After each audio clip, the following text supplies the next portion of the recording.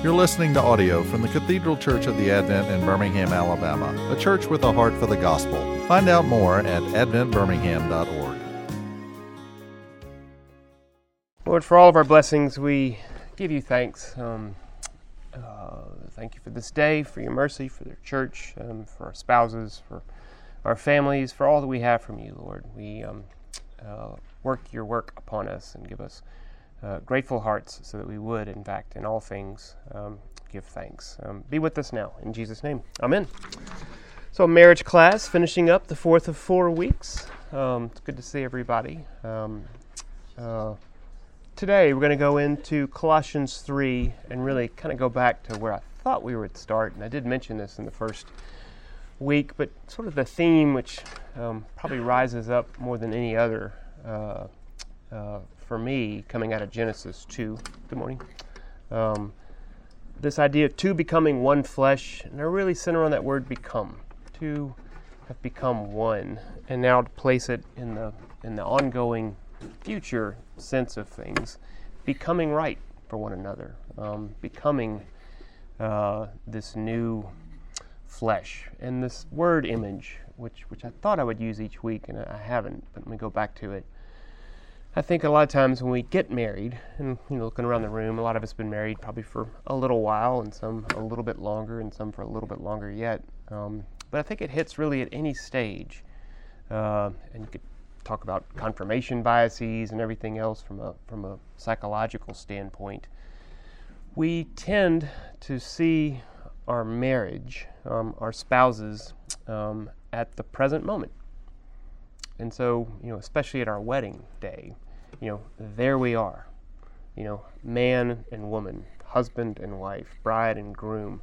And we see it as statues, the two who shall become one. And they're already statues. And I emphasize that because I don't know where I got this. But it's resonant to me because there's that fallacy. One of my favorite phrases is, let's call a thing what it is. Let's name the it. To call a thing what it is to realize it's not two statues, but it's more the raw material, the block of marble, as it were, is the better image. It's the better portrait, because we're not finished. We're not finished, completed selves, each being given to the other. But as it were in the wedding service, if you want to get kind of existential on this, and I think marriage is a time to go existential. Better is there's a block of marble up there, and they're about to be set apart, holy and beloved. We're going to hear that in Colossians. Set apart by God, dedicated for His work done in His way, where He's the sculptor, and there's the block of marble, and then they start chipping. Each being made, both being made into one flesh. And I say that, as soon as I say that, I want to say it, and it's both and. It's both you are one flesh and you are becoming one flesh. You are and you are becoming. And those are the tenses of salvation. And that's really what it is, and that's kind of my big line here, is God's work done in God's way. Through our marriages, it's still on us for the purposes of our salvation, for the purposes of our sanctification specifically. Sanctification is the present and ongoing work of God and His salvationing of us. Justification, I was saved.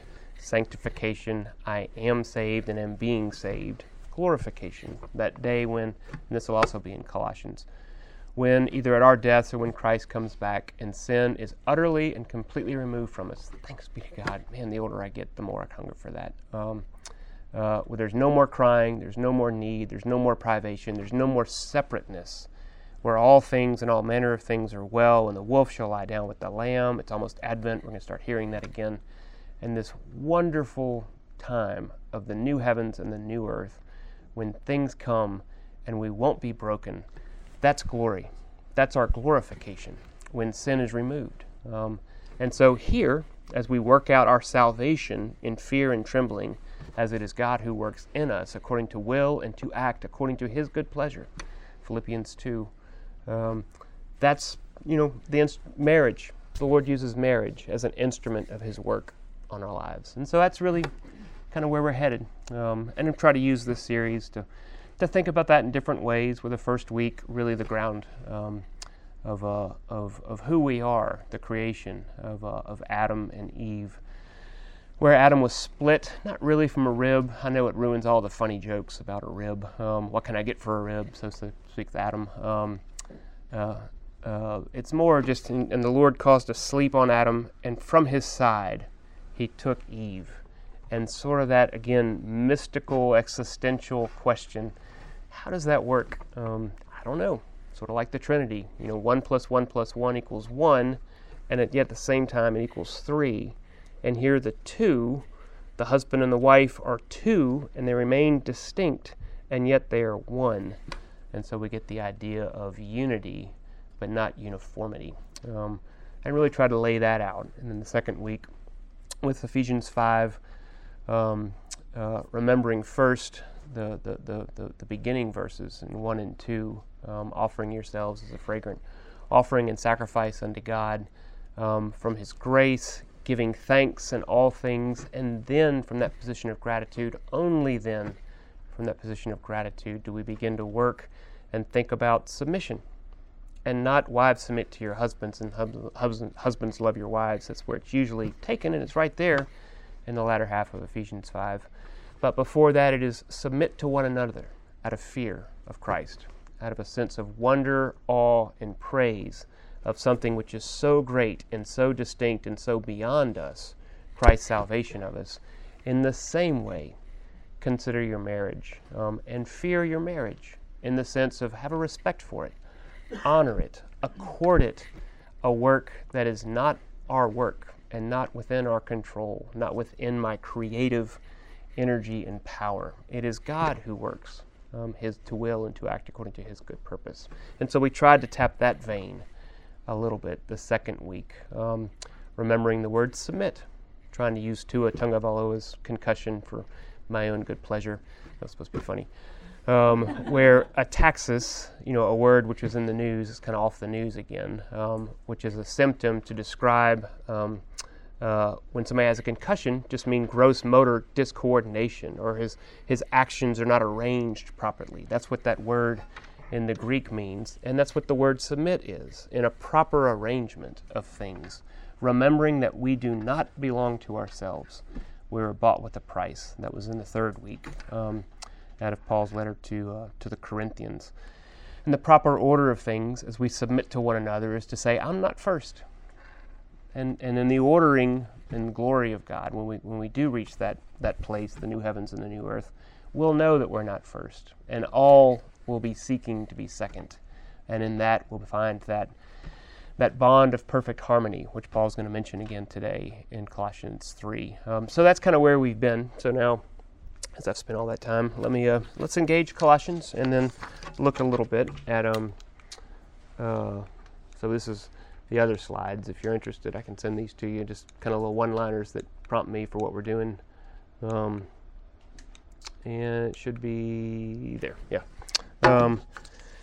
Paul's letter to the Colossians. One of the wedding readings for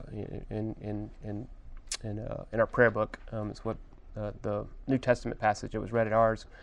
Just trying to think about that, letting the word of Christ dwell in us richly. But first, is want to do, because Paul wants us to do it. The Holy Spirit wants us to do it.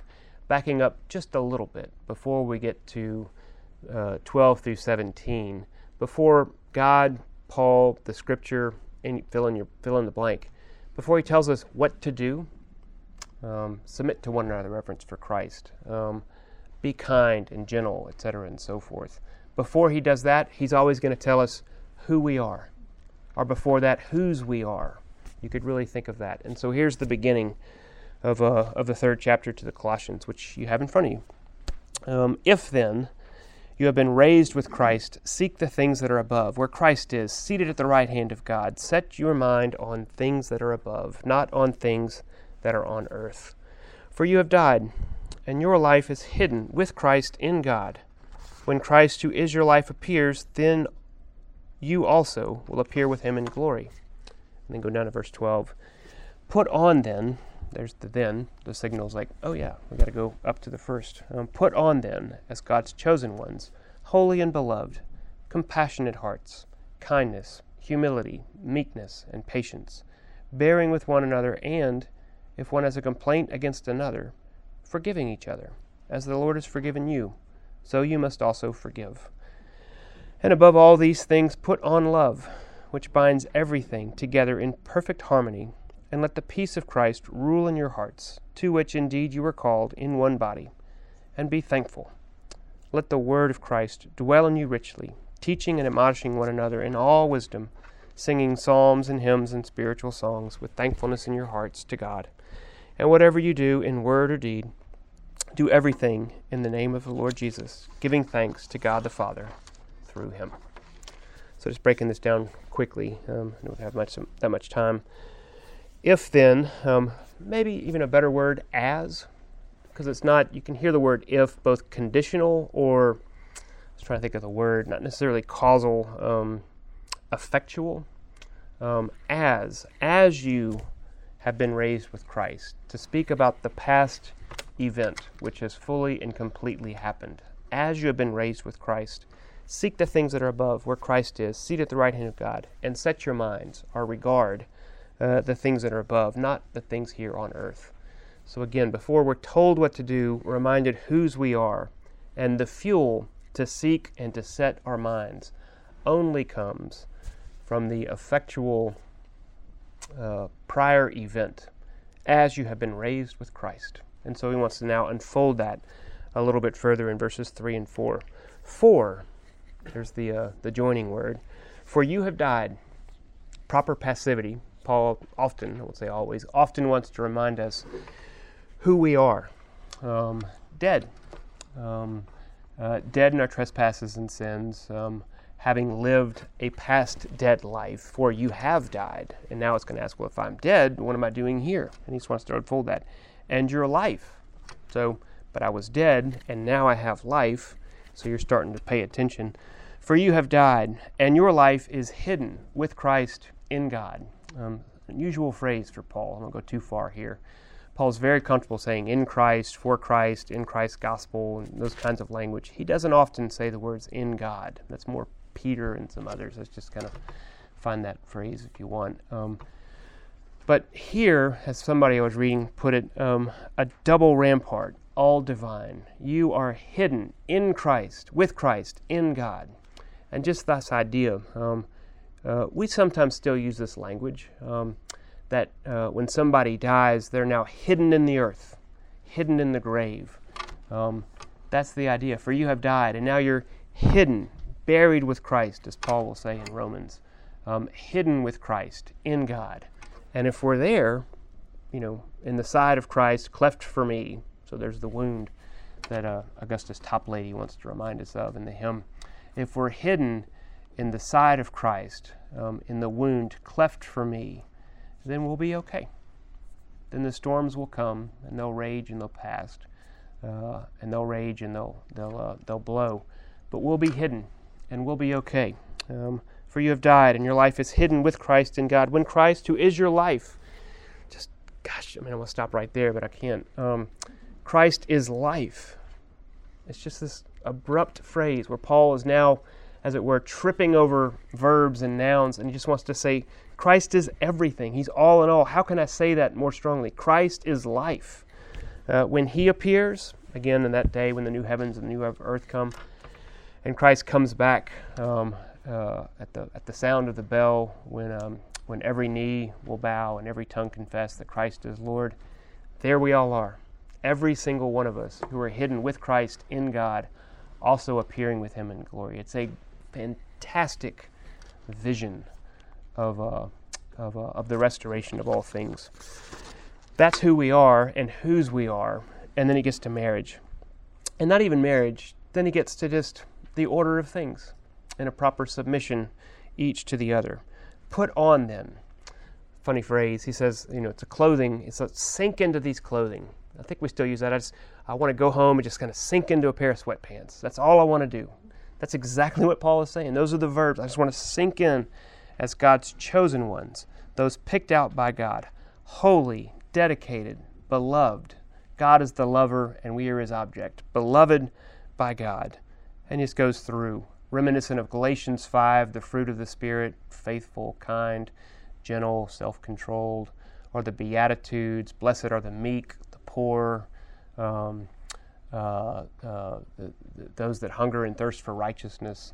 A very similar way, and some of the words are even the same. Holy and beloved, have compassionate hearts, mercy, pity, bending down, stooping to fulfill the needs of another. Kindness, interesting that word. I did a lot of word work this week.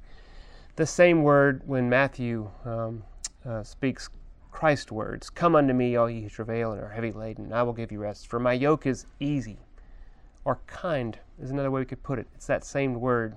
Just a kind, easy, well-fitting life. Humility, meekness, patience, bearing with one another. If anybody has a complaint, forgive as the Lord has forgiven you. So you must forgive. I'm going to hurry. And above all these things, so the supreme work, put on love. Love which creates the perfect bond, the completed, finished, and perfect bond. And let the peace of Christ rule in your hearts. Let the peace of Christ, which has been given. Again, Paul helps explain Paul. For we have been justified by faith, and now we have peace with God. My favorite part of the 5 o'clock service, if you ever come to that, that's the last line. And now we are justified by faith, and we have peace with God through our Lord Jesus Christ. With that as the new pair of glasses, to put AA's phrase on it, let the peace of Christ rule in your hearts. Be the arbiter in your hearts. Be the decider in your hearts. As you have conflict, as you come one sinner to another, let the peace of Christ, remembering we are justified by faith and we have peace with Christ, let Christ rule or umpire or arbitrate or decide. These are all the different words that could be used there, to which indeed you were called in one body, the one flesh. And then Paul, he can't help it when he starts to wrap up like this. He just wants to go with gratitude, because that's going to cover the multitude of sins. And be thankful. And let the word of Christ dwell in you richly. And here's the gift. As it is spoken, so the gift is given. Hear this word and receive this. Let the word of Christ. It's not at all, in fact, that we have the power to hold it back. He's not saying, like, just let your hand down and let God do what he wants to do. It's just the gift. It's like, this is the work that the word is doing. We're dead. We're properly passive. It's being washed upon us like air in the room which warms, and you realize, I'm not cold anymore. Let the air warm you, would be a phrase. It's not like I'm saying, like, no, I'm going to stay cold. It's happened. It's just happening. Let the word of Christ dwell in you richly, teaching and admonishing one another in all wisdom, singing, and whatever you do, in word and deed, do everything in the name of the Lord Jesus, giving thanks. So it's a beautiful phrase, a beautiful passage, which just describes how we move through time together. It's also a phrase that I was given really in my work, specifically as a marriage therapist. Somebody once said, what we're trying to do as marriage counselors is affect the way two people are moving through time together. I was like, man, that's a good summary. I'm holding on to that, both from a pastoral perspective, a counseling perspective, and everything else. Here's the word doing the work, just to describe here. Move through time together. Not just today, certainly today. Not just tomorrow, certainly tomorrow. But 10 years, 20 years, 50 years from now. Let the word of Christ dwell in you richly, doing the work that it's doing when God is doing the thing he most wants to do with his gospel. So I'll stop there. That's Colossians. Any comments there before we just turn to a few sort of thoughts about marriage and then a quote that I really like about marriage? Any thoughts there?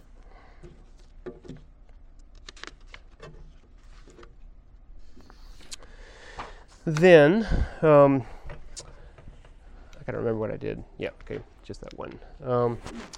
Becoming right for one another. Again, like I said at the beginning, a better image, not that I think a lot of us think of ourselves as statues, but just recognizing, I probably do, what's the cognitive bias there? It's the present fallacy. We tend to, a recency bias would be a phrase a lot of us know. we want to take the now and give it disproportionate weight. And so, around here we're about to do our year-end evaluations. Notorious. This is the time when I normally think of a recency bias. It's supposed to be an evaluation period of 12 months, right? It's really the last 3 weeks. You've been late, you've done great, you show up and shave or whatever it's going to be. We do this. We see things not as they are, but in all sorts of ways. And it's just a way to try to have us bounced out of ourselves and into something bigger than us. That's going to be the theme here of becoming right for each other. Remembering, I'm not my own. And I don't see things as they are. I was purchased by God for a different reason. I've been given to another person for a different reason. We are becoming right for each other. Which then a guy named Stanley Hauerwas, who teaches at Duke, he said this years ago, and I have said this. I tried to stay away, by the way, in this series for those of y'all who have come to the marriage retreats, because I'll talk about this a lot on the marriage, or some on the marriage retreats that we've done in the last two years or so. But Stanley Hauerwas has something he's even called Hauerwas's law, and that's that you always marry the wrong person. And then he wants to say, which the corollary is also true. If that's true, then you always marry the right person. And how does this work out? Because if we have this fundamental inadequacy, if we have a sense that the prevailing assumption that if we can be compatible, and if Mrs. Right can find Mr. Right, then they're going to be happy, and the marriage is going to be good. And if you don't have that Mr. Right found Mrs. Wrong, or vice versa, and they weren't right for each other, then the marriage is either awful or not as good. And then it's just sort of, how can I walk around and sort of say, like, well, I didn't win the lottery. I'm okay, but this is awful. Or let me try over and try a different marriage and see what happens then. How he wants to, and I'm right with him. So that is a very limited view. We've got blinders on if we see that, to recognize that we always marry the wrong person if some criteria like that, which overplays compatibility, that somehow this mixture of I was going to think of something. So whatever makes this cocktail of Gil and Maymay is the right mixture, and we got lucky. That's not what he wants to say. Two sinners, when they say I do, are exactly that. And now you're going to have a particular set of problems that are going to be defining throughout your life. And if I would have married somebody else, or if Maymay would have married someone, we would have a different set of problems. But there'd still be problems. The grass would still be brown in all those different areas. And so now, hear the word of freedom. You've married the right person. Beneath God's redemptive work in hand, as you're becoming right for each other, each being given to the other in times of struggle and joy and gift and heartache. God's at work, doing what he wants to do, taking that marble, forming it to will and to act according to his good purpose. So that's some of what Hauerwas wants to get at when he's talking about this marrying the wrong person. And now shifting gears and wrapping up, Christians are not self-made. Fundamental assertion, I would say. And like Christians not being self-made, we're other-made. We're made by God in whatever way that is, called, declared, pulled to him. Neither are our marriages. We don't make our marriages. Our marriages make us. I'm going to play the words around. I think that's a much better way to put it. And then a guy named David Schnark, who I read this 10 years ago. I need to reread it. Not a Christian at all, which is why I thought it was very interesting that he came up with phrases like this. No one is ready for marriage. Marriage makes you ready for marriage. And this sense, I'll play this out sometimes with premarital counseling. This marriage, has the capital M, although it's capitalized because it's the first word of the second sentence. Also this idea of lowercase and uppercase marriage. What if marriages as a common noun were everywhere, but your marriage, the one flesh, which is very particular, a proper noun, as it were, given to you, the two of you, which are now the one, that marriage is now making you ready for marriage. something, again, bigger than you, larger than you, outside of you, something which is making you. This is where I could almost feel like I'm blaspheming, except this is exactly what the Bible does. When it wants to talk about marriage, it lapses into the language of our salvation, where, like we looked at in Ephesians 5, and he's trying to say, husbands and wives, this is what I want you to do, and this is how you should live. And he starts talking about Christ's relationship with the church. The two are so similar and so intertwined in the way that the Spirit works. We're in a similar way there, where now our marriages are making us ready for marriage. And I know some have struggles this month, and that's not necessarily a comforting word, except maybe by the grace and the mercy of God, it could become a comforting word to recognize that no, God is willing and He is acting, and our marriage is making us ready for this marriage, this thing which goes 20, 60, and in one instance 72 years. And this next quote, we'll pull that up in a minute. But the last thing I wanted to say, really because I thought, this is going to be fun, I'm going to take marriage, the Apostle Paul, and Martin Luther, three of my favorite things, and pull them all together, and then we'll wrap up. Luther had, I'm not going to go too far with this, but I might do a class on this at some point. Kind of in the middle of his career, he kind of took what was old and kind of redid it for the Reformation's purposes. The 3 rules for the making of a theologian is what he called it. Theologian, first thing to say, as Luther meant it, was just us. This isn't somebody like Mark Genelette or somebody else, like a professional theologian who's got a PhD and now he does this for trading his time for money in a professional sense. It's just those who suffer the Word of God. To be under the Word of God is to be passive beneath it. That's what that word comes out of. And he said that's all of us. And the 3 rules were prayer, meditation, and struggle. Prayer, and I thought this is pretty good for marriage, except meditation has to have a word to describe it. Prayer, remembering you're not your own, you're bought with a price, that we're not first, that we belong to another, that prayer is always a petition, because we can't deliver the thing which we're praying for and need, that we have to ask, and so we're always recognizing that it may not be offered, and so we place ourselves in the correct order of things, that God is God and I am not. We must let God be God. That's the essence of our prayer. And remembering that in marriage, that I'm not the only one here. I've got some significant needs, hopes, dreams, desires, but so does our spouses. And that within all that, in prayer and supplication, singing songs and hymns and spiritual songs, just recognizing that I'm not always first. And if each are fighting to give to the other primacy, I will say that marriage sings. That marriage does really, really, really well.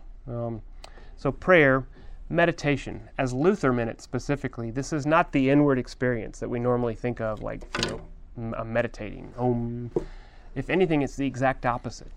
Luther said, when you meditate, go by yourself or with other people and read the word out loud. Very interesting, because the external word doing the work, like audibly on the ear, for Luther was convinced it does something. Hearing the word in the physical breath through a vocal cord and then striking the human ear, auricular event, as it would be called, matters. And so now bringing that to our marriage, the sense that, again, external to us, this capital M proper noun marriage, this thing which is bigger than us, recognizing it has a power which we can't begin to comprehend or understand. Something like sex, which we think is like a little black cat firecracker. Those little single ones that you light and pop, and there's tons of fun to play with when I was 10 years old. We think that's what I'm playing with, but it's something so much bigger. It's TNT. It's a massive bomb. There's so much power in that. And remembering that's why I put behold. Oh yeah, that word which takes me out of myself and reminds me of what's true and real and actual. We meditate, in that sense, on our marriage, which is to say, the thing which is outside of us is doing the work, and we're in that proper passivity, dead in our trespasses and sins. And then struggle. which is the worst one, of course, the one we always want to avoid. Tentatio, he called it in Latin. Spiritual and agonizing struggle, something like what Jacob did when he struggled with this dark figure, with perhaps the pre-incarnate Christ as he was coming across the Jabbok River. Not, you could say, feeling the weight of his sin, like something like the law's work on his life, something other, meeting God as God, which is a fearful thing, Hebrews will remind us. Something like that in those struggles as we move through time together. That's part of what makes our marriages, absolutely. And then struggling to find a way through. The statistics here are pretty clear. I haven't talked a lot about those, but if you take couples that are right now saying my marriage is not satisfying, it's very unsatisfying, absent any other intervention, if you come to them in 5 years, more often than not, that couple will say, it's okay. It's okay. And so maybe I'll close here. I don't know why I like this quote so much. Well, you can't even read it, so I'll have to read it to you. Do I have it? I'm going to have to do this. I probably know it. It's a book, a novel, and I liked it so much because I saw it, and then I went and got the novel, and the novel's not very good, but this is a great quote. I don't have any idea who Ann Tyler is. I think that's her name, Patchwork Planet. But this is what she said. I'm taking it totally out of context, but it's a great phrase. I knew couples who'd been married almost forever, 40, 50, 60 years, 72 in one case. They'd be tending each other's wounds, each other's illnesses, filling in each other's faulty memories, dealing with money troubles or a daughter's suicide or the grandson's drug addiction. And I was beginning to suspect that it made no difference whether they married the right person. Finally, you're just who you're with. You've signed on with her, put in a half century with her, grown to know her as well as you know yourself, or even better, and she's become the right person. Or the only person, might be more to the point. I wish someone had told me that earlier. I'd have hung on then. I swear I would. And of course that last line just drips with sadness. I would have hung on then. I swear I would. Looking back with regret. I don't remember the context in which this came. But just this idea, somewhere along the way, it just doesn't matter anymore. You're just who you're with. Beneath the gracious, redemptive, omnipotent hand of God. Gift. Giving thanks for all things. Finally, you're just who you're with, and you're becoming right, each for the other, this block of marble that you're becoming. Or as this block of marble is now no longer marble, but a living and breathing organism. Something like that. So, it's time, but yeah, let me just pray, and then happy to hang around if you may have any thoughts. Lord, take these words, feebly offered, and by your power, carry them, and let your work be done in your way, so it wouldn't lack for any needed thing. I do pray for the marriages in this room, that you would uphold us in every way, strengthen us, lift us out of ourselves, Lord, for a moment, for a glimpse of the greater work that's going on beneath your hand, and let us be thankful. We ask all this in Jesus' name. Amen. You've been listening to audio from the Cathedral Church of the Advent. If you live in Birmingham or find yourself visiting, we hope you will join us at one of our Sunday services. Find out more at adventbirmingham.org.